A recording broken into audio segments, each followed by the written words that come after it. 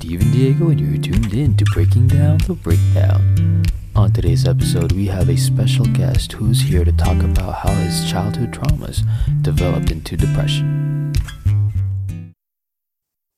Hello, everyone. Okay, I know I kind of been taking a lot of breaks lately in between episodes, but a man has to do. I am so swamped with other stuff, but don't worry. I know how important this is to me, and that's why today I am bringing you somebody that I've known for a very long time, I would say. Somebody that, how can I explain this? So I worked with this man way back when we were wee little toddlers. Not really, but we were pretty fucking young. I was a toddler at least. You were fucking toddler. Well, how old are you now? I'm 30. Oh, you're only 3 years younger than me. Okay, whatever, dude. Right? But honestly, probably one of the most fun people I've ever met, and also one of the nicest people I've ever met. All right, guys, we got Matt over here. What up, Matt? What's up, guys? What's going on? Introduce yourself. Who are you? So as Steven said, I'm Matt. When we first met, we were, just working retail at Bench, but I kind of took that to the next level, got a lot of sales experience under my belt. Now I'm a realtor in Toronto, so I know a lot of fans of Steven's are overseas. But if you guys are looking for investment opportunities, you know who to call. I'm fucking dead. Don't worry, guys. We will put the link in the bio. I mean, on the episode status and stuff like that. We're gonna have ways to contact Matt. But I started my real estate career at the beginning of this year. It would have started mid-June last year, but obviously with the pandemic, everything kept getting pushed.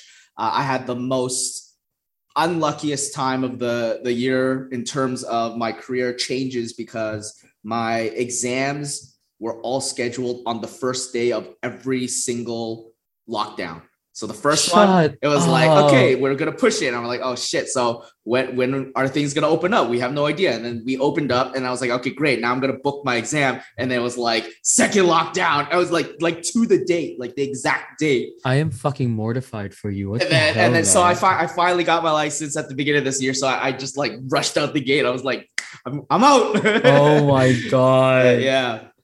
But at least you got it done. Yeah, I got it done, and now I'm working finally. Just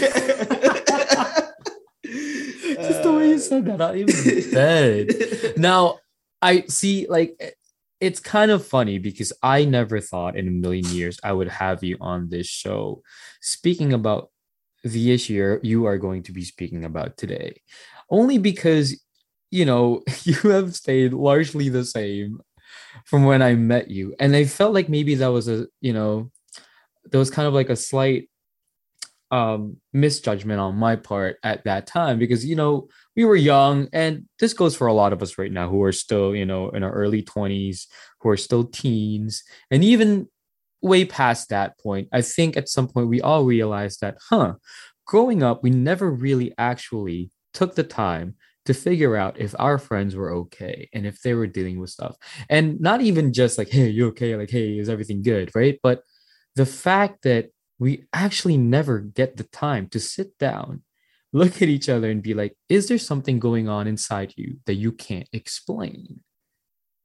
So I never in a million years thought you would be here because I thought you were always just, like super fun, got my shit together. I'm a go-getter and I don't got no problem. So I just want to say thank you for coming on here, first of all, and for agreeing to be open about these things. I think that's a red flag in itself. I feel like anyone I meet nowadays, because we're so much older and we know the feeling of the topics that we're talking about, whether it's depression, but just mental health in general, as more and more people get open to talking about it, if someone is, I'm not saying that every single person who's like super giddy and happy or whatever is going through something, but usually like Robin Williams like worded it perfectly, where every single person that you meet in this entire world is battling their own battles and we just don't know what they're going through. So that's why we should be kind to everyone. And that's exactly it. It's because even during that time when you knew me, I didn't even know I was depressed. Right. I just knew I was going through a bunch of shit But luckily, growing up, I had a lot of friends, a lot of actually lady friends, because I found it was a lot easier to talk through my emotions with them. Because back when we grew up in like the 90s, it was literally, if you talk about your emotions, you're a wimp, you're a coward, you know? Yeah. And I was just like, that's stupid. But I was lucky in the fact that I was able to have this kind of support system. But in the end, when it got really, really bad, it really is up to you. Mhm. So I don't know if you guys know, but we're going to be talking about depression today. Yay, we love the topic. We love the topic because I feel like I created a video, which actually is the reason why Steven reached out to me, is because I've always been open about my own mental health to a lot of my friends, a lot of my family. And it's something I keep seeing, you know, like Bell Let's Talk and all this other stuff. And I'm like, I've been talking about it for years, just not publicly like this. But I feel like doing videos like this is very important. So I have to thank you, Steven, for creating this series, just because a lot of people all across the world are experiencing it. But as I mentioned in my own video, it's almost like a spectrum. Like there's a degree that varies, and you can be all over the place you can be in two places at once on that same spectrum. And you just have to kind of think through like the things that you're feeling, why you're feeling it, and kind of, find your way to deal with them. Right. I love it. I fucking love it.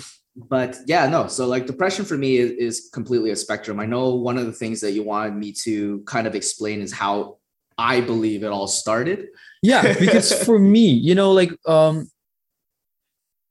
I have had other people on the show speak about their own depression. And for a lot of people who are listening right now on podcast, or if you can watch us online, I know you guys are probably wondering, you're sitting there thinking, how come he has different guests for the same issues? And, you know, I feel like if you guys don't actually listen individually to each and every single episode, then you will never understand why. But the reason why I'm not afraid to talk about the same things over and over and over again with different people is that everybody goes through the same issues differently. And funny enough, as different as it may be from other people, it's almost like groupings, right? There's like a column A, B, C, D, and E type of depression, kind of like what you said with the spectrum, right? And for me, the importance is to be able to cover every single type and every single way that it affects an individual, so that somebody who is out there can relate to at least one of them. Because, you know, one person might listen to an episode of depression, and the person dealing with it says, fitness for me is the biggest thing on how I battled it. But they're not really into fitness. That's not going to work. And it's just going to make them feel even worse, because they're going to start to feel like, well, if fitness really is the answer, I can't do that. Right. That's the thing, is that just like the spectrum where you could be in group A, B, C, D of depression or mental health, the things that help certain people are also in groupings. There are so many different things that you can do. You could try and see what works with you and stick with those. Right. Yes. 100%. I feel like we're going to be talking about that a little bit later on, but I feel like in terms of telling my story of how this kind of relates to everyone else, I 100% agree. The reason and the importance that you're talking to so many different people who suffer from the same thing is because we all have different stories. We all have different backgrounds. And I guess I'm not sure if you had any guests who kind of like thought about it and told you the story and was like, you know what, maybe that's why it is. Yeah, sometimes we have eureka moments here, right there and there, right? That's good. So like I said, I can't express the gratitude towards you for inviting me on the show. But I've talked about this quite some time, but pretty much going all the way back to, I think my happiest moments that I remember in my life was elementary school, up until grade 4, specifically grade 4. So that would be when I was 9 years old. I got bullied for the very first time. What happened was my best friend and another guy that I assumed was my best friend at the time. I had a trip to visit my grandfather in Australia. So I was gone for like a month or something like that. Right. Obviously for me as a kid, I didn't know the weight of going to Australia, because now if I want to go to Australia, it's $3,000 a ticket. Yeah. And Like, yikes. yeah, not gonna happen. So gotta visit my grandpa soon.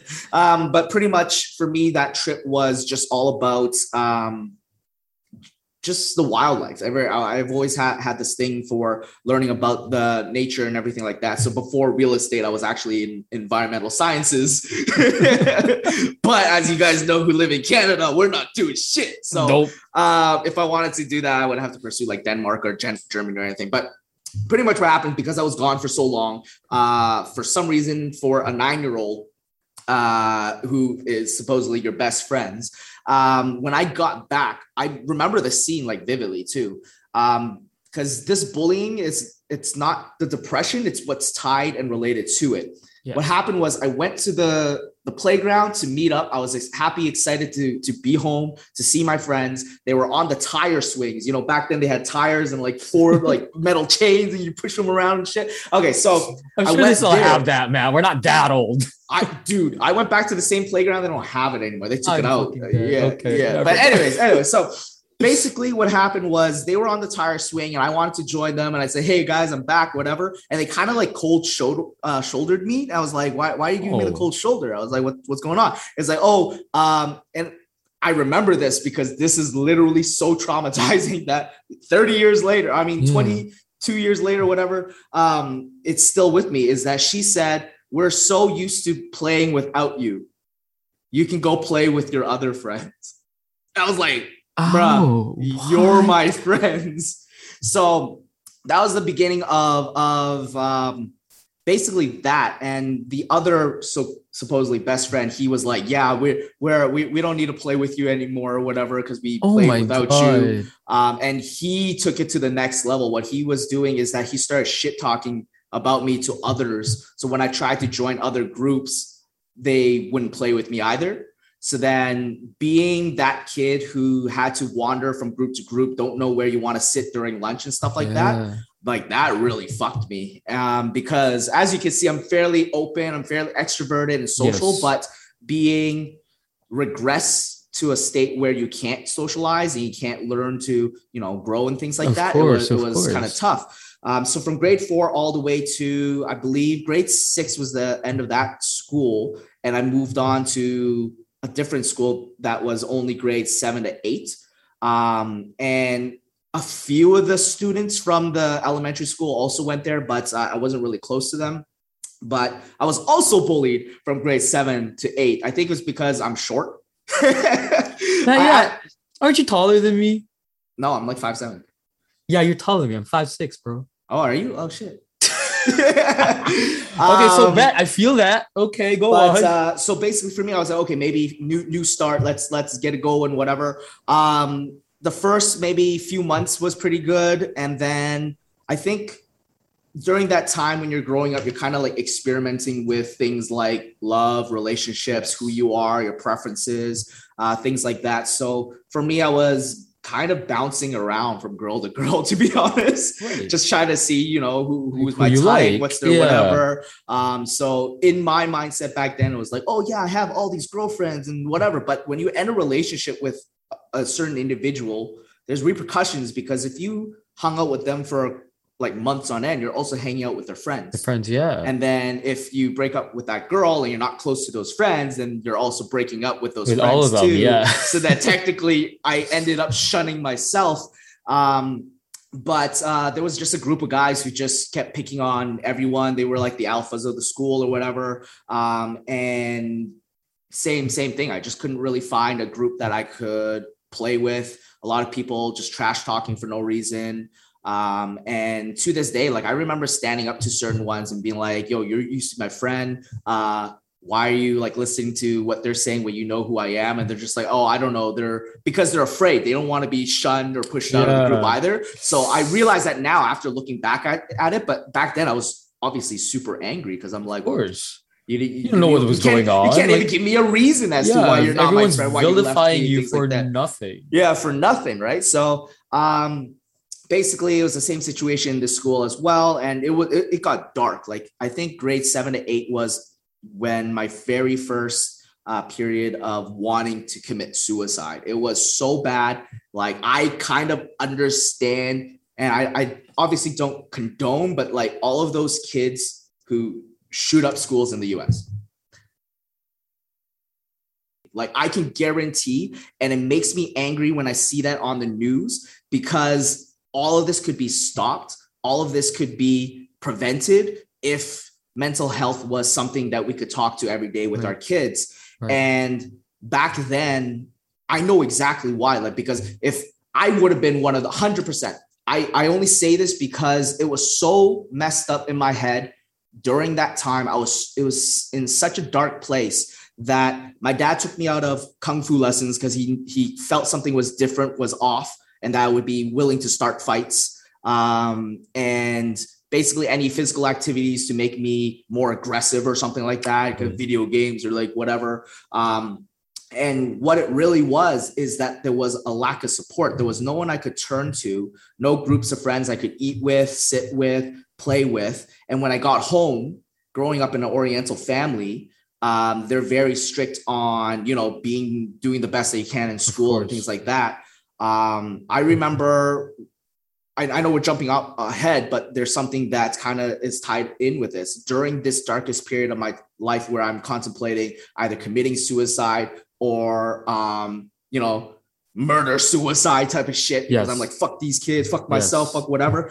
My parents didn't even know, or at least my dad had a hint because I told him I was getting bullied. Yeah. And the two things that my parents said to me, like, stuck with me, because I know for a fact, if I ever had a kid, I would never say what they said, even though what my dad said kind of makes sense. So I'll start off with my dad. Basically, I told my dad I was getting bullied. He said, ignore them.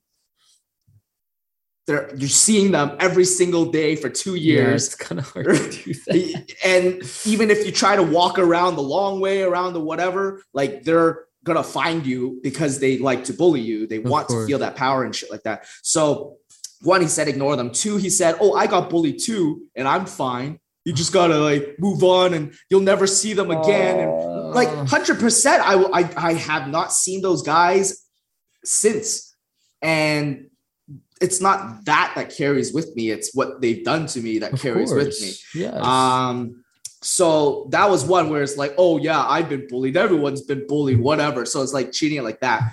And then maybe when I'm 20 something, I remember when I started being a lot more open about my mindset, I told my mom, I was just like, yeah, did you guys not realize that I was really suicidal, really depressed or something during this time? She's like, you were suicidal? Really? I was like, mom, is like, I don't know, maybe I'm 24 or something. I was like, yeah, mom, 24. How did you not know this? Like, I was like pretty open about it. So knowing that, like, I understand why, because my mom is a very, very, very hard worker. Like they came here as immigrants and they made it. All right. And that's just purely out of hard work and everything. So she was a workaholic, and obviously she has to provide for her family, but she wanted more for her family. So her solution to caring for us was just throwing money at us. But obviously we needed attention. But going back, it was basically, that was the very first time where I just wanted to either commit harm or to myself or others. And it was, I just couldn't. I picked fights with every single person. And even now, I feel like if I'm getting aggressive with someone that, I don't know, was an anti-vax, anti-masker or something like that, I feel like the reasoning is because I don't like to take it standing anymore. Like I just don't feel like I want to just stand there and do nothing, because no one really stood up to me. When I see a kid who stands up to a bully, like that's like the top of the top, the best thing that could ever happen to that one kid, because of that one individual decided to stand up. But I've never had that person for me. For you. Yeah. But after that, instead of going to the area schools, because you know how TDSB has specific areas. If you live in this Yes. area, you're going to ACI, Campbell, Seneca, whatever it might be. So my parents were like, okay, he's clearly depressed, but we're going to send him to a different school completely. That was actually a smart move on their part. Because high school was by far one of the best years of my entire life. That's amazing to hear. But grade 9, there was a group of guys who actually bullied everyone. Luckily, I'm poor, so I had no money for them to steal, and my lunches were boring as shit. So yeah, absolutely take my lunch if you want it. Sure, go ahead. But they got screwed. They got instant karma. They got into a fight or something. They all got like expelled, and then like maybe 1 or 2 of the group stayed by, and then we never heard from them because they were by themselves now. So there's no one that they can hide behind. But after that, I would say grade 10 to 12 was like some of the best years of my life. But yeah, I met a girl in grade 11, and we had a pretty long relationship. So that was the first time you remember.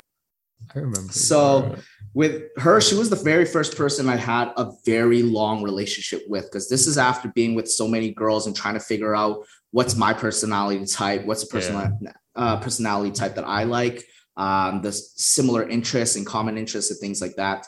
But pretty much after I started university, I started to get a little bit more specific with who I wanted to be, what I valued in the individual and things like that. So breaking up with her and like having that relationship end in the very first year of university, first and second year, was really difficult, because 2 years is a long time.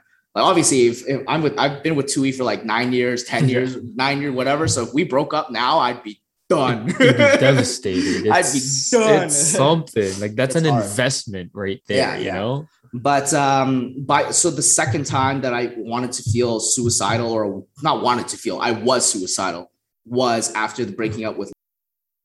I spent so much of my energy, my time and everything, and let her meet all my friends. So kind of like a similar situation happened, where instead of me losing her friends, it was me losing my friends, because my friends were all friends with her. But there were a lot of things, like, for example, she would purposely sabotage any relationships I was trying to get into, to try to kind of cope and find someone to lean on, type of thing. But it would develop into something a little bit more romantic. And then what I've heard from them, and why I no longer talk to them, is that she apparently sent them messages to be like, oh yeah, we're freshly broken up, and please don't do this to me. It's no offense to you and whatever. And then they would all ghost me. Hold on, but are these people friends of hers? Or it's either friends of hers or it's within the same group. Because think of the universities kind of like Hogwarts, where they have houses. So we were part of the same house, right? So we. But Maddie, I must say, let me just interject for a second. You're trying to date her friends? No. It's not her friends. That's why I was like, oh, no. Of course, her friends will listen to her. No. So just people that like we're aware of, they're in there. Yeah, we're in the same house or whatever. Type of thing. Ooh, that's wild. But get this: the same time that she was sabotaging me, she was hooking up with another guy who's now her husband and baby daddy.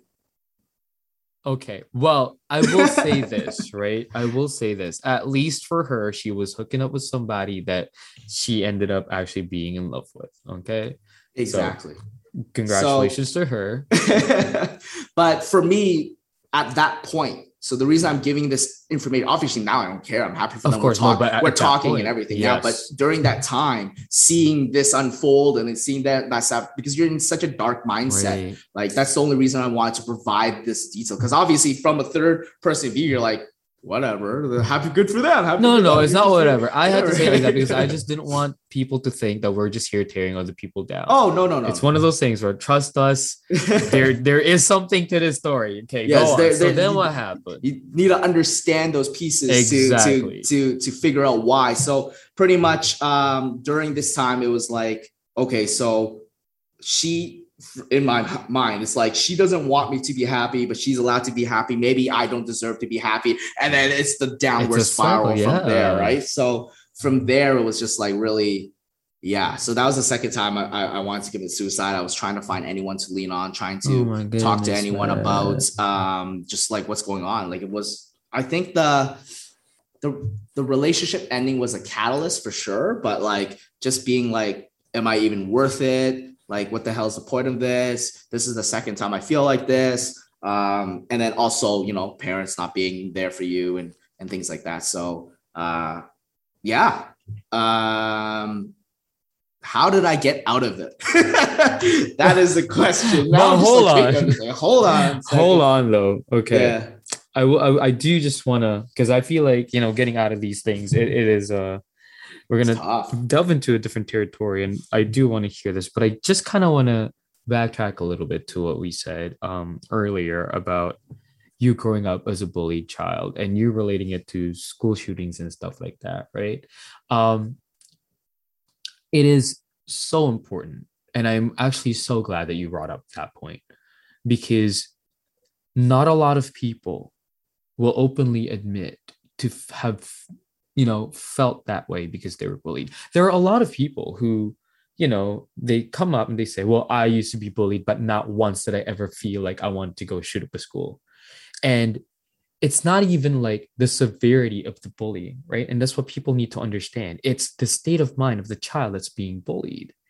It's an individual case. You can't sit there and say that person shooting up that school is fucked up because when I for this reason that he said it, I didn't want to do that. And it's like, but this is why it's important for everybody to understand that mental health is so, you know That's it's why they're fucked up. How did they exactly, get fucked up? there needs to be a program in place for not just for kids but for parents to learn how to deal with kids who are being bullied, right?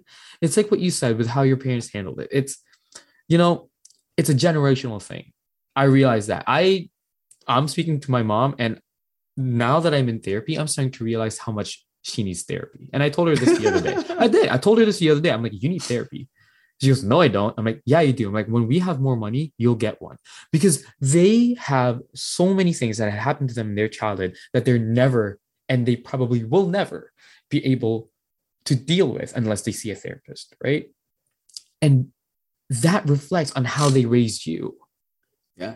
Because like right? even if they just okay, so going back to that point about school specifically, like Yeah. 100%, if I had even just my dad step in, talk to the principal, be like, these individuals are literally wrecking havoc, maybe not on just my son, but could be others Yes. that they could be peer pressuring, they could be bullying, they could be just taking their lunch money, whatever it might be. Because I know that if I was that father, if I was my own father, essentially, I would be 100% making a scene at parent teacher nights, at the Yes. principal, bringing it up on social media. But obviously, back then, social media wasn't even a thing. No. Like, but just that support system to know that the people that supposedly love you actually have your back and that they can do something or try something. Just Right. that, try something, right? I think 100% that would have definitely at least not get me out of it, but help me through it, Right. right? That stage, that depression, those thoughts, those dark like thoughts that obviously I didn't act through them, but No, because I for knew it was sure. wrong. But it was like you can't. It's natural for people to feel that way. When I was seeing my therapist too, I told her the same story. She's like, "Yeah, it's natural for you to even want to inflict harm on others because you're hurt yourself." But like with a moral compass, clearly I'm not a psychopath. I have a moral compass. You stop yourself. Right. But that's the thing, is why do I even need to get to the point where I need to battle Feel that myself way. and feel Yeah. that way, right? If we had the right support systems in place Exactly. early on, 100%.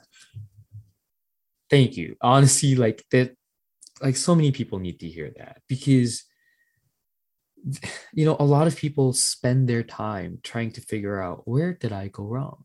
When did I become so depressed? And they always pinpoint like a breakup, or they pinpoint this, they pinpoint that, but then rarely do they ever look back in their childhood and realize these things are actually happening within our formative years. And it's whatever event happens outside the home or even within inside the home, but it's also how the people And I say people because, most of us sometimes we don't live with our parents, but how the people raising us end up dealing with that, right? So with your case, it's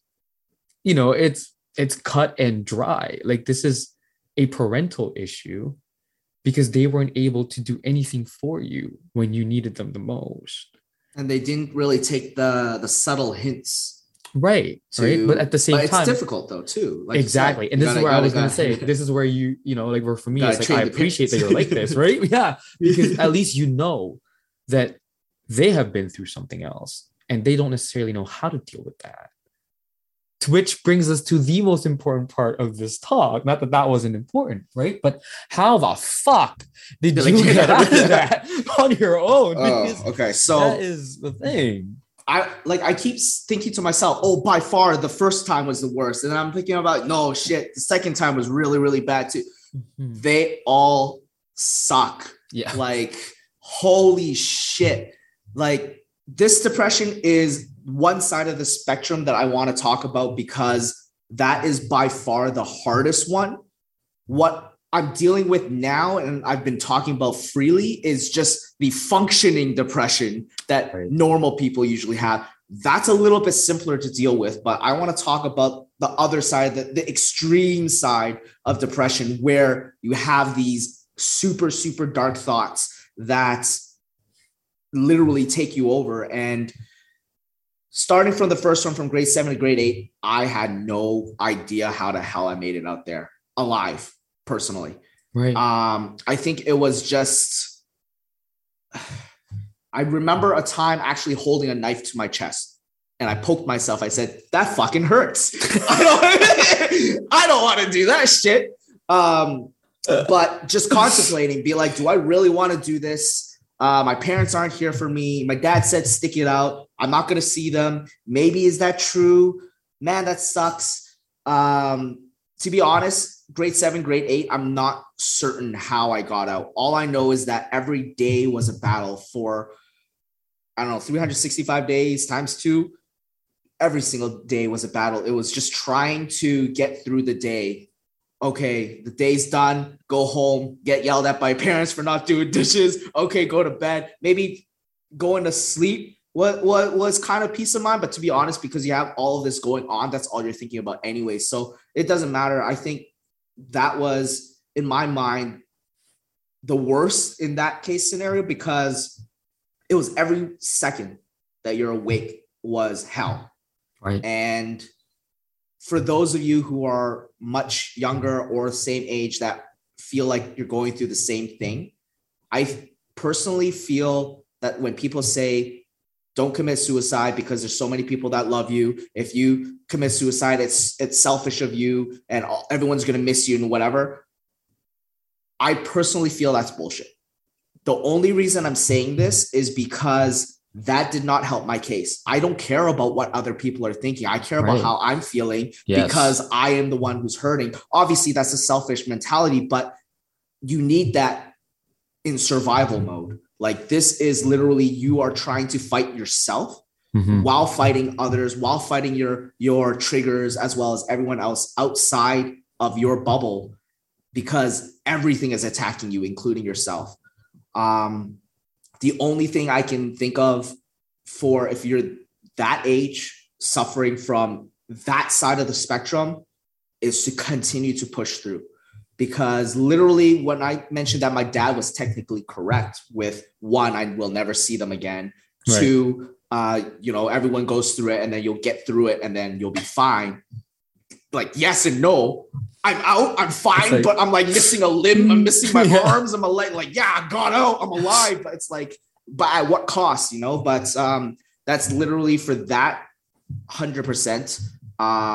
You got to push through, because at that age, I didn't know about the activities that I'm doing now, right? When I'm like, what was that? Grade 7 is 12 years old, 13, like extracurriculars maybe, but even then you're like socializing with the people that you might not like as well. So then, or that don't like you or whatever it might be. So that's a little bit tough, but the only thing that I can think of is, if my parents did something, maybe if they took me to a different school and they knew it was that bad, that I could have a fresh start where no one knew me and just kind of rebuild friendships, relationships that way. If I was introverted, I have no idea how that would work. Right. Just bringing this out because I know when I was a kid, I was very close, but if someone got to this friendship level, right, we'll be very comfortable. Yeah. But my shell never really broke open until university. So I'm not certain how to, I guess, help those who might be a little bit more closed off, who likes their personal space a little bit more if they're suffering on that end of the spectrum too. I will say though, right, Matt, like I know it is not really up to us to try or figure out how we can help those people, right? I think what's important in everything that you've said so far is to paint a really huge, grotesque picture of what you just said, in which you probably lost a limb, you probably lost a leg. You have described, oh yeah, I'm alive, but at what cost? But what's important about what you just said, and probably the most poignant thing that anyone can ever take away from this, is it doesn't even matter how many things you've lost, because you are happy with where you are now, despite all of that thing that you've been through. And I hope for everybody who's listening and watching this right now, if you have the same feelings that Matt and myself once had, I hope you can see just how hard we're working to try and let you guys know that, to trust that it is worth it to get through. Because the worst thing you can ever do for yourself, and it's true what Matt said, I don't agree with it too. Like, oh, it's so selfish. Like, so selfish for who? Like, I don't give a fuck if people cry if I die. No, fuck. But you should, right? Like, fuck that. I don't give a shit. Like, what are they gonna do? Woo. Like, my biggest thing is, am I really willing to give up the rest of my life just because people made me feel like this about myself? Exactly. I think the only corny thing I will reiterate forever is there is literally a light at the end of the tunnel. Right. When you fight for it. Yes. If you don't crawl your way out of it, obviously you're not going to get there. You're stuck in that tunnel. You're stuck in that tunnel of hell. That's tunnel of, oh, am I good enough? Why does everyone hate me? Why am I alone? Why don't I have friends? Why, like, all of those negative thoughts are coming from within. That's something I also didn't realize until talking about this and realizing what it was. But 100%, like, it's corny as fuck, but there literally is a light at the end of the tunnel. I didn't even notice it, to be honest, till this point. This is my eureka from you, Steven, saying that I'm happy with where I'm like, you know what?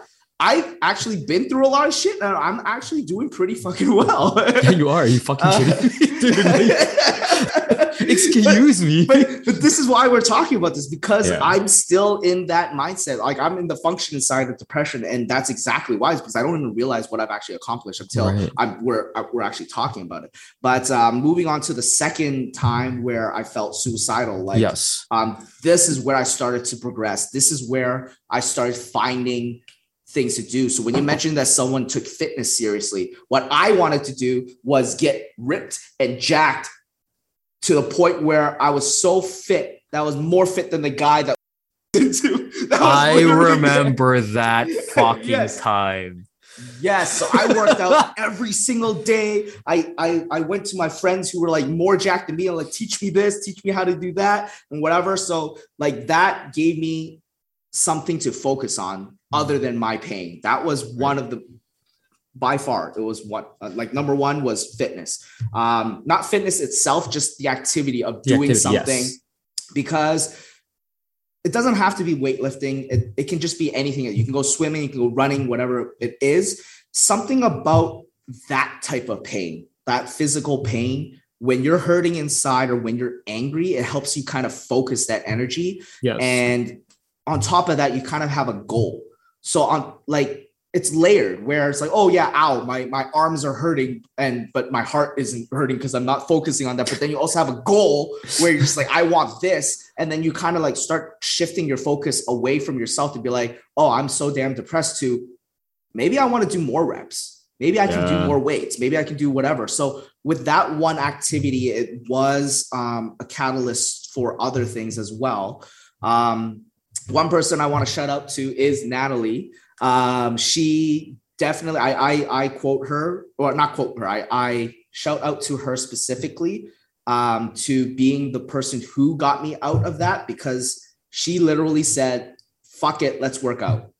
She was the whole reason this entire thing started, because in the end, I was just basically back to square zero. And I was in the same dark place. Nights were the worst. Like nighttime, I could not sleep because all I could think about was how sad I was, how much I miss Laura, or just that pain, and just be like, oh man, I'm a fuck up, or I'm shit. Oh, I treated her like this, and then I could have done this. You know that Bruno Mars song, you know? I can achieve better. Oh no. But no, 100%. So for her to be like, oh, you know what, fuck it, let's work out.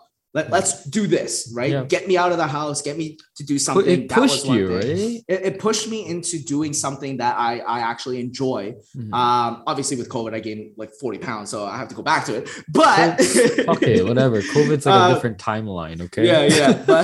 But no, like 100%. Like I think it's not the fitness itself; it's the activities, and that's something I want to touch upon now for what I'm doing now to combat my depression. Is the key is keeping your mind busy.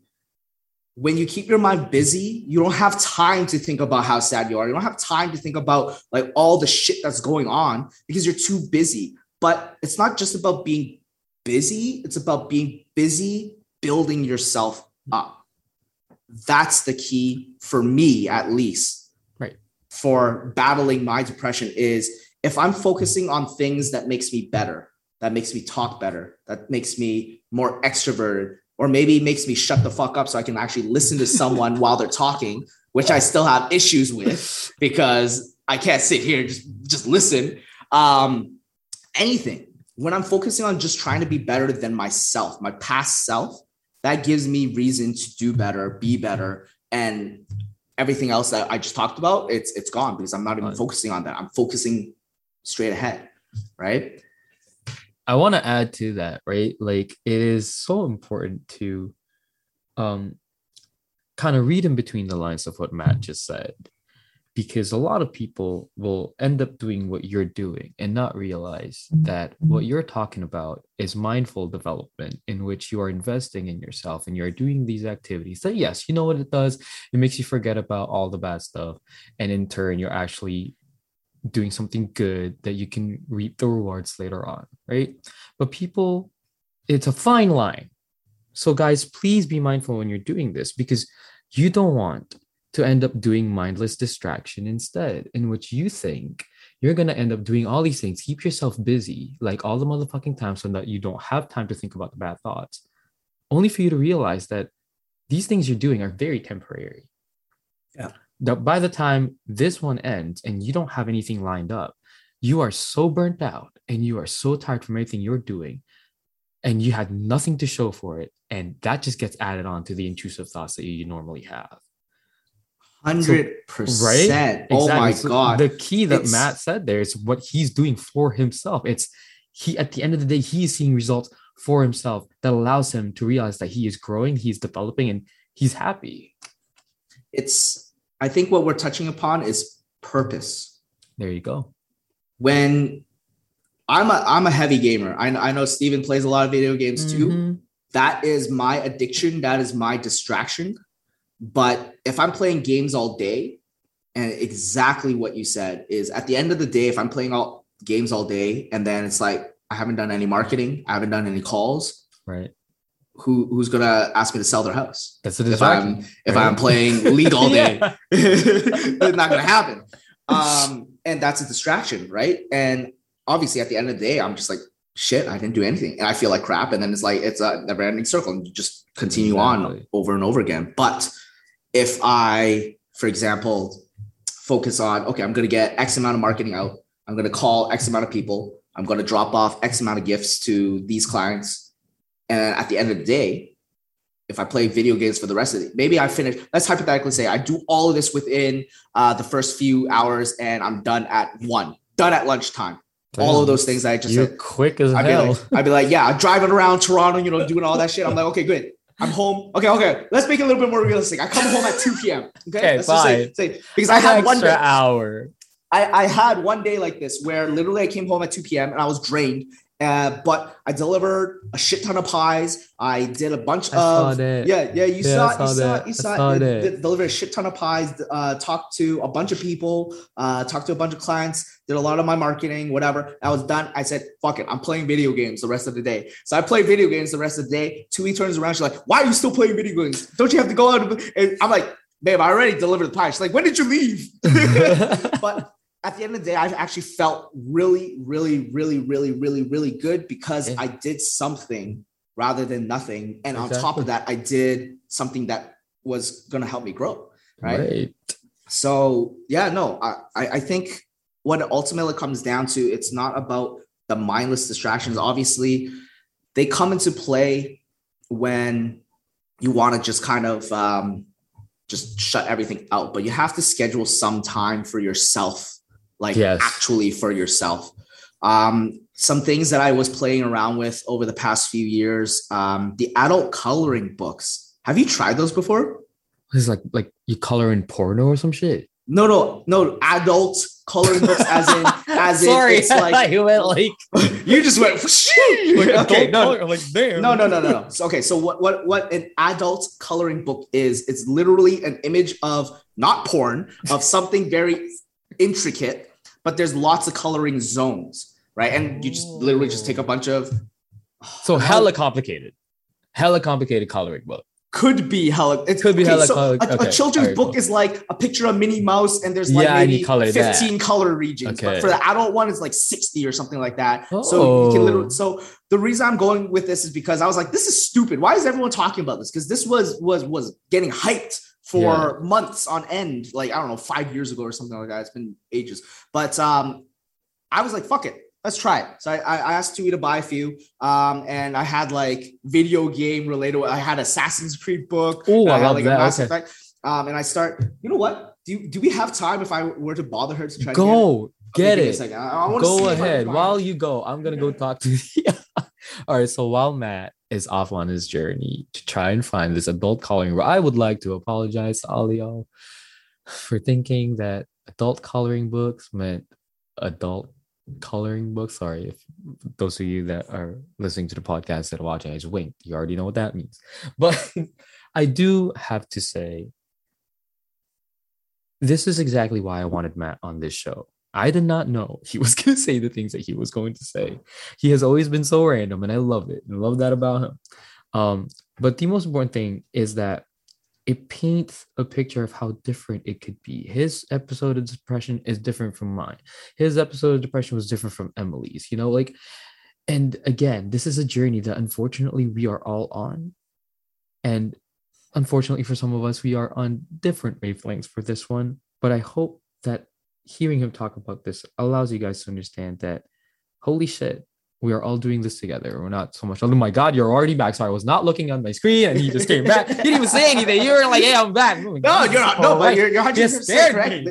Like, we just got to understand that I feel like for a large part of this community, when I'm talking to other people, same way as you, we kind of suffer through similar episodes, not the same, but similar. Yes. Like, I've had ones where like it got bad for them. Like some of them in their family, like they had like sexual harassment things going on. I'm like, holy fuck, like I can't imagine that trauma carrying over. But it's still depression. It's just different sort. For and sure. I'm just like, holy crap. But in the end, how we support each other is, like you mentioned, it's completely important to know that there are others out there that, even though my story might not be the same, I'm telling you now, I've had really, really dark moments, but the things that we do to kind of get out of it could possibly be something that you can try out to try to crawl your way out, maybe giving you some different tools to get out of that tunnel yourself and yes, sir. And get out. I didn't expect to be this quick, by the way, but I'm just really glad to know how I've organized her junk in my room. So look at that. I walked in, I was just like, I was like, Tui's a hoarder. If I was Tui, where would I put my shit with coloring? It would be in that box. And I opened it up and there it was. This is relationship telepathy when you know your partner too well. So this is the Assassin's Creed one. Okay, that looks cool. That's what I did. Oh my goodness. Wait, what? You colored that? Yeah. You're lying to me. Yeah, I Now, colored all of this. you podcasters who can't see the visual that Matt is putting up right now, it's literally Etsy Auditory, and he colored it the way he wanted to color it, and it looks amazing. The details are there. It looked like somebody else had colored it and not Matt. But this is okay. So this is what I'm talking about of the intricacy. This is why it's an hour color. Like, you know Holy how many fucking Murphy. things you gotta Okay, color? what is that? Like these are the things that you have to color in yourself. Sir, I think I that did is another going to one. make me more depressed. Put that shit Oh away. shit! This thing. So I started on this one. I think I put it away and I never touched it again. That's beautiful. But hey, that's really nice. But I was just playing around. I was just like, okay, what other things I can? But so like, these are one of the tools that has helped you along the way. 100%. Like it's not even. It didn't get me out of anything. What it actually did, it was a form of meditation, and that's something I wanted to bring up. Where how I became this mindful of how I'm feeling, but also what's triggering me was doing things like this, and then just having that time to yourself, that time to think to yourself, talk to yourself, whatever it might be. But I didn't realize until after. I'm like, I feel a little bit better. I feel a little bit more calm, or I feel a little bit more tranquil. It's like, why? It's because I shut out everything and I was just focusing on one thing, and that was the coloring book. And yeah, okay, I can show it off. Be like, look how pretty it is. But what it really did is just allows me to focus on how I was feeling at that time. Obviously, like I said, I haven't touched these in like 5 years. I kind of want to go back to them. Hey, at least you have them at your disposal. But yeah, no, like after that, I think what I remember specifically from these, besides having that kind of like inner peace, which is very rare when you're kind of battling yourself, I became a lot more open to talking about this with more than just the people closest to me. I love so that when people are talking, now I'm at the point where I don't give a fuck if it's a stigma and you're like, why is he talking about mental? I'm like, you're gonna hear my story. Obviously it's not going to be as in-depth and deep like this, but I want it to be as, I think one of the managers of a firm I used to work with said it the best. It's like he was wearing like a brace, and he's like, the fact that so many people in the office asked me if I was okay, how's my arm, what's the brace for, like nonchalantly, and I didn't take offense to that. Why can't they say, why are you depressed? Why are you angry? Why are you whatever your mental health is? And that's why I kind of don't care about what people think about not talking about mental health, why I'm so open, why I will tell you, even if it'll make you uncomfortable, because it should not make you uncomfortable. It should be something normal to talk about. So for those individuals, I half apologize, but not at the same time. But if I made you feel uncomfortable because I was talking about my mental health, maybe it's time for you to talk about your mental health. Well, hold on. Let me just kind of skirt back, reverse this motherfucking car, because I don't think you... I mean, did you go out on the street, pull somebody aside and say, listen to my mental health story? I highly doubt you did that. Exactly. So I don't, you know what, Matt, I will say this. I don't want you to ever feel sorry for talking about your problems, for talking about your issues, and for wanting to raise awareness. People will listen if they want to listen. If people don't want to listen, they don't got to, right? So therefore, no apologies needed, because you should not be sorry for living life the way that you want to for yourself, knowing that it's going to make you and other people better. I think the reason why I kind of like, blah, this is my mental health story, is because it kind of opens up a little bit to be like, okay, if he shared it with me, maybe if I'm comfortable with talking with Matt, maybe I'll open up a little bit, and then that will open a gateway for them to be more comfortable to talk with other people. And that's kind of the reason why I'm just like, here you go. But exactly, right? And that's why, right? So anybody who will find fault in that, to be honest, like just the fact that me opening up on my social media platforms, and then you reaching out to me and you didn't even know I was going through any of this, that's the reason why I started doing these things, these videos of I suffer through this. I'm sure there are others who suffer through this, but we can get out of it together. Of course. But I feel, I don't know about you, but do you feel like you could ever not be depressed? Okay. Now, it's a little complicated for me because I know we haven't spoken in a while, but I know I've sort of talked to you about what happened to me.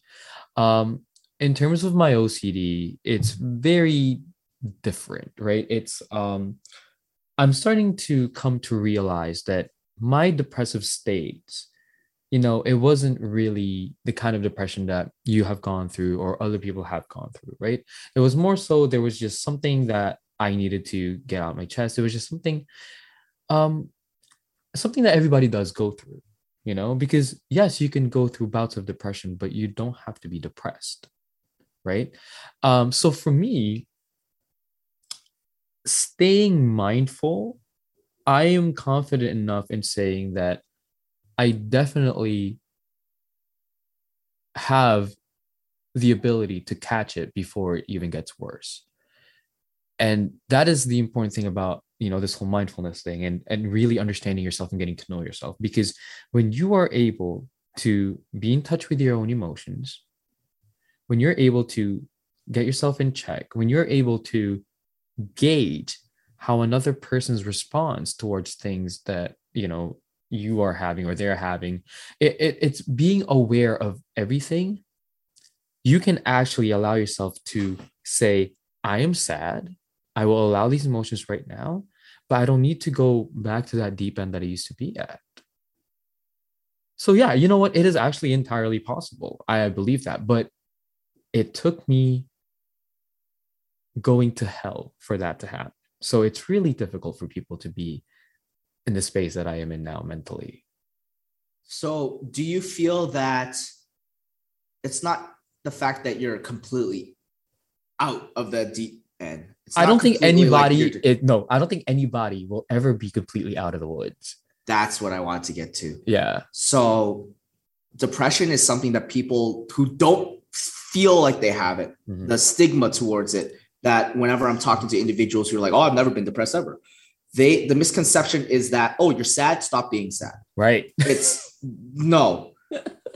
Depression is an ongoing battle that I personally feel, and based off of other people's stories, you will never get out of completely. No. But like Steven mentioned before, it's finding that inner voice, figuring out what triggers you and how to manage your emotions in that sense, to know what you're going through, know that, oh, okay, I'm having one of those days. I will allow myself to have one of those days. But like you said, I'm not going to allow myself to go in the deep end, because what's the point? Yes. I can keep crawling out. And then that's basically the reason why I wanted to ask you that question, is because I want to also get that confirmation that another individual knows that it's not once I'm out of depression, I'm done forever. This is an ongoing battle. It comes back. We don't even know why. The same can be said for every single mental health disorder. Unfortunately, and a lot of people, my therapist was brave enough to tell me this, because I did ask him for a few sessions. I asked him, okay, when am I going to get better? When is this going to stop?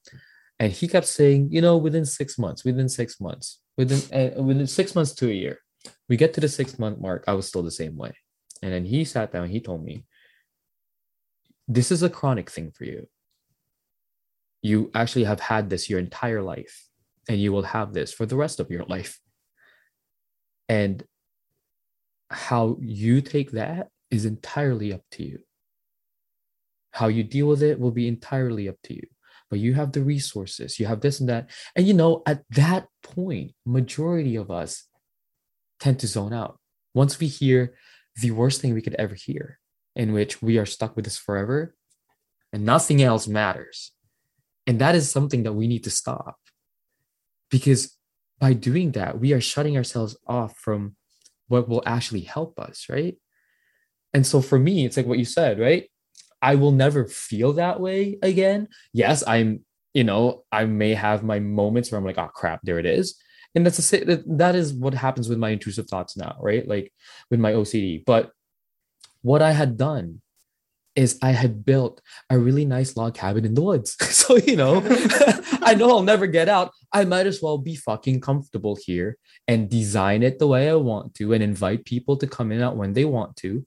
And I feel like, that's what I want people to start looking at their mental illness as something that is as abstract, as empty as an empty lot that you want to build a condo in.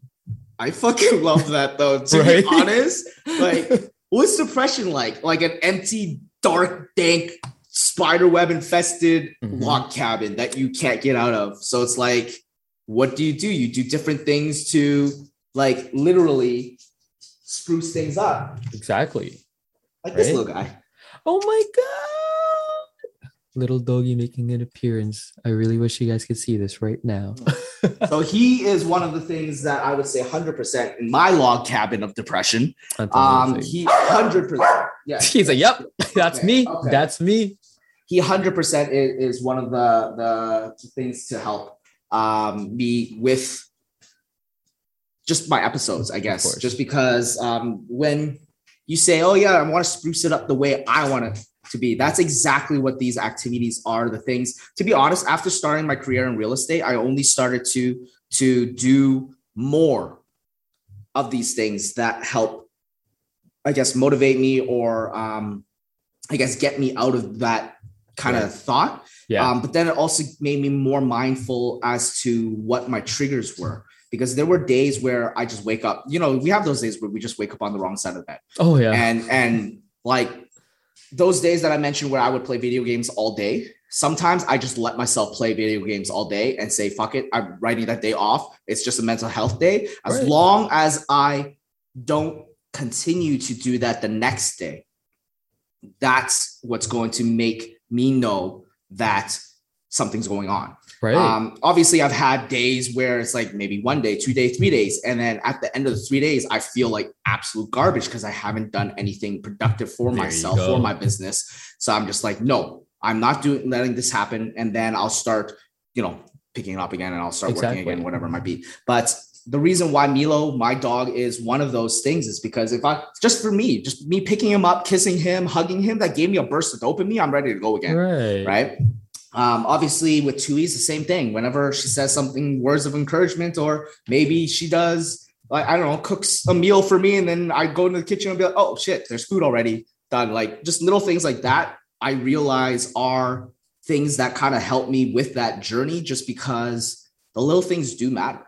And it's not just, oh yeah, I'm going to work out. Oh, I'm going to buy a dog or something like that. It's what are the things that make me happy? What are the things that kind of trigger me? Right.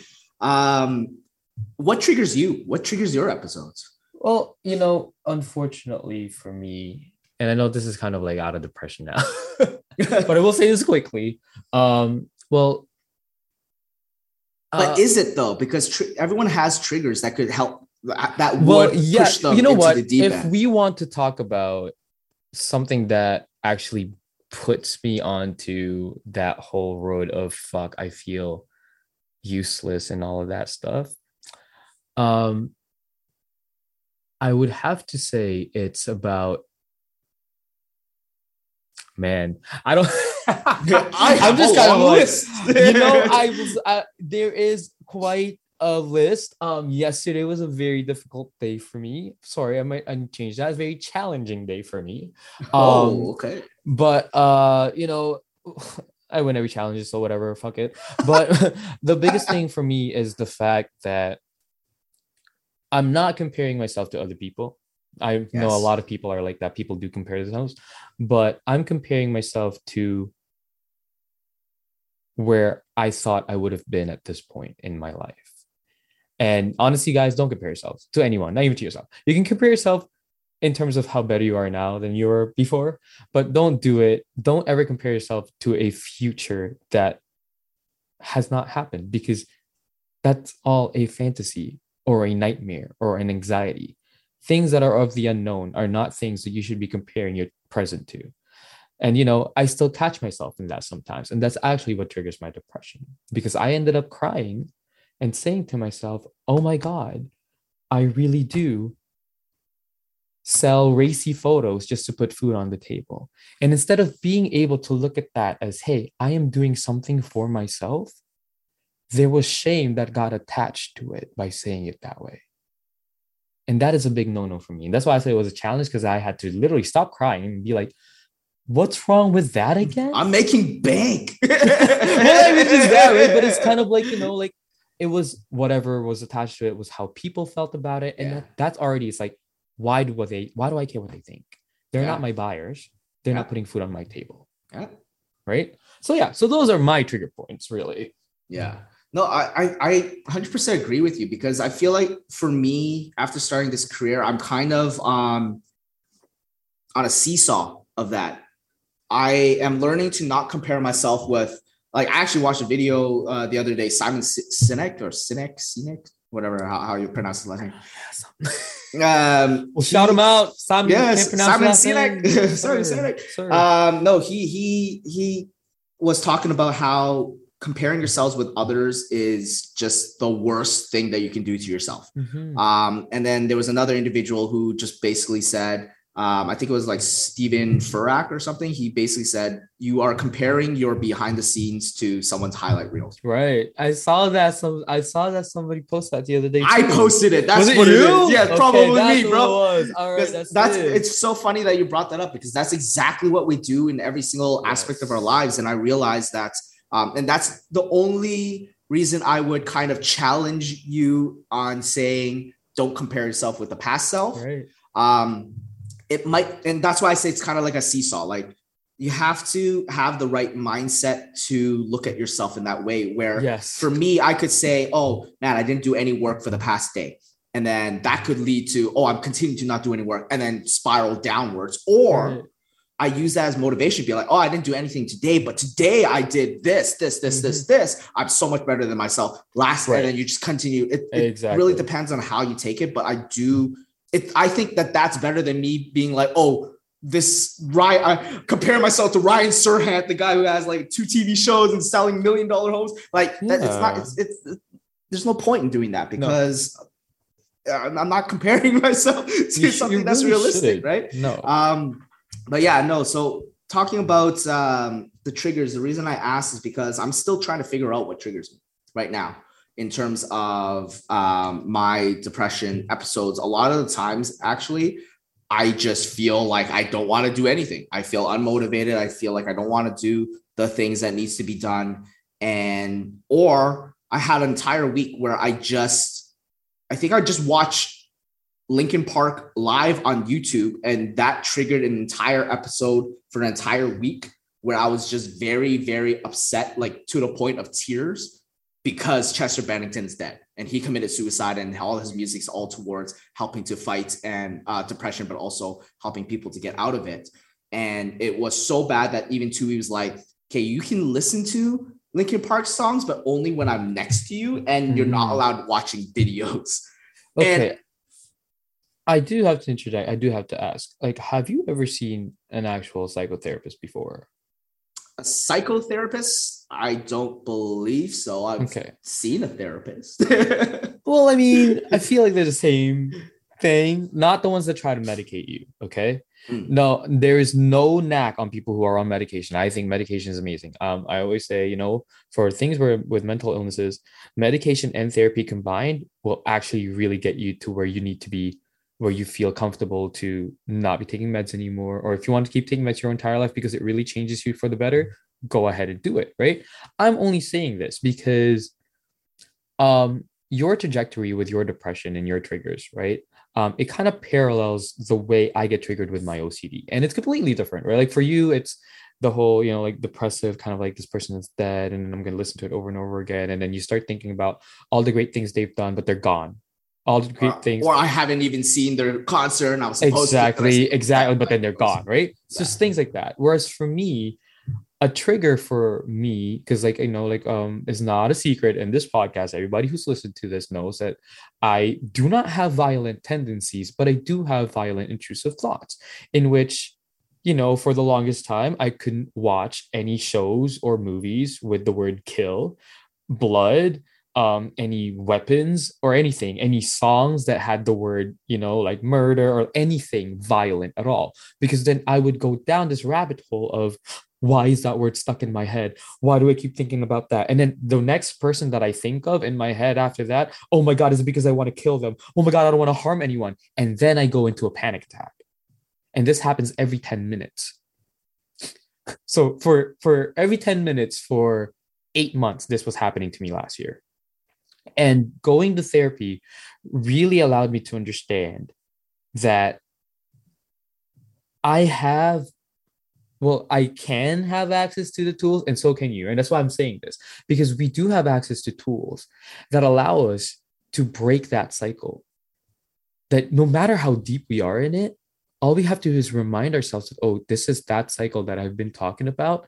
Let me just do these exercises for it, and it will persist for maybe a few hours, but then you will level off, right? And that's why I'm only saying that to you, because I feel like it would really greatly benefit you to see a psychotherapist that can allow you to impart knowledge on what kind of tools you can have, so that when you do have these episodes, it doesn't eat up 2, 3, or 4 days of your week. Yeah. You know? Actually, no, I think you're right, because like I said before, even though I'm very aware of how I'm feeling, when I'm feeling it, how long it lasts, the things that they could be symptoms. It could have been something might have triggered me, but then made me listen to Linkin Park. But obviously I don't know Chester Bennington personally, right? But for some reason, the loss of him was just so devastating, because Linkin Park was a big part of my life in terms of like growing up. Right. And that makes sense. That makes a lot of sense. But yeah, no, like for me, I think it's just figuring out what those triggers are. So similar to your journey where you're like, okay, this will start this and this and this and this and this. Yeah. If I'm able to do that 100%, that would change the game for me. Because right now I'm kind of like at the stage where I'm aware I have depression. I'm aware of when I'm having episodes. I'm aware of, oh, this might be one of those days. But if I can figure out what if I made it not one of those days. Right. Yeah. What can I do to not succumb to that kind of behavior, or those thought processes and things like that? If I can figure out the triggers, obviously this is the whole purpose of this podcast. We express it so openly and everything, but we don't have the solution either. No. We're just trying to figure out different things that could help. Right. Yeah. But this is why we're talking here, because we're just kind of sharing ideas, like what do you do versus what does this person do, and then maybe I'll try some of what you do. Try some of this person. There you go. Right? It's about imparting knowledge to each other, to because at the end of the day, right? It's we are a network, right? It's important for us to connect the dots together, because only then can we really solve that fucking connected dot puzzle that I fucking hate. But we are unfortunately out of time. I do have to say, holy shit, thank you so much for being on the show. Like, this has been super enlightening. I mean it. Honestly, all of my guests are amazing. I guess maybe it's a little different because you and I have known each other for so motherfucking long that it's finally nice to actually get to know you past the kind of person that I knew you as in the past. The mask on the other side. Pretty much. Okay. Like a social mask. Yeah. Like, it's so funny because the parallels of you talking about, with your ex and how you dealt with it. And I actually saw firsthand how you dealt with it. And it looked nothing like how you described it just now. And that, it makes a lot of sense because of the way that you describe your traumas growing up and the way you had to mask it because you grew up in, such a like toxic masculinity kind of like vibe, right? Where you had to be like, no, I can't be like this because people will think this way. Yeah. It made so much sense. And honestly, I am so glad that you're able to finally come into your own with this whole thing. And you are just amazing. You're just going to keep on going and going. And if you ever need anything, you can always come to me because at least, I'll understand it. Right. And it's not a knock on any of your other friends. It's just, it is true. It's harder for people who have not gone through a mental health issue to understand what we're going through. Yeah. But I do want to say before we go, guys, Matt, go plug yourself for a minute. Go. And I'm going to have to put it in here as well, but go talk about who you are again. Remind everybody. If you want to follow my journey, like I'm going to be posting a bunch of these videos as well. And a lot of it is going to be on about real estate, obviously. But you can check out my Instagram at Realtor Matt Lung. You can also find me on Facebook, but no one really uses Facebook that much anymore. But so it's mostly going to be on Instagram anyways, but I am kind of building up my YouTube channel. I have some talks going in to be a part of a bigger team that's doing a lot more. So hopefully we'll be able to create a lot more content, a lot more quality, things like that. But mostly everything's going to be on Instagram regardless. So yeah. Oh, that's great. Don't worry, guys. He will be back. I need him back here. There are other things we both need to talk about. Again, thank you so much for being on the show. Yeah, Before you thanks for go, having me. of course, I want to tell you right now, it's not about having a bad day. It's about having a bad moment because a moment can take 3 to 5 seconds. And once you realize that it's just that moment, you're good for the rest of the day. So don't even worry about things, Matt. Again, guys, this has been Breaking Down the Breakdown. This is Steven. That's Matt. I really hope you guys learned something for today. I can't wait to talk to you guys again. Until next time, remember, do not forget to be compassionate and to be that voice of reason when nobody else seems to be acting like one because people are idiots nowadays. But it's okay. You're allowed to be an idiot for 3 to 5 minutes, but that's about it. I love you guys. Thank you so much. I will see y'all soon.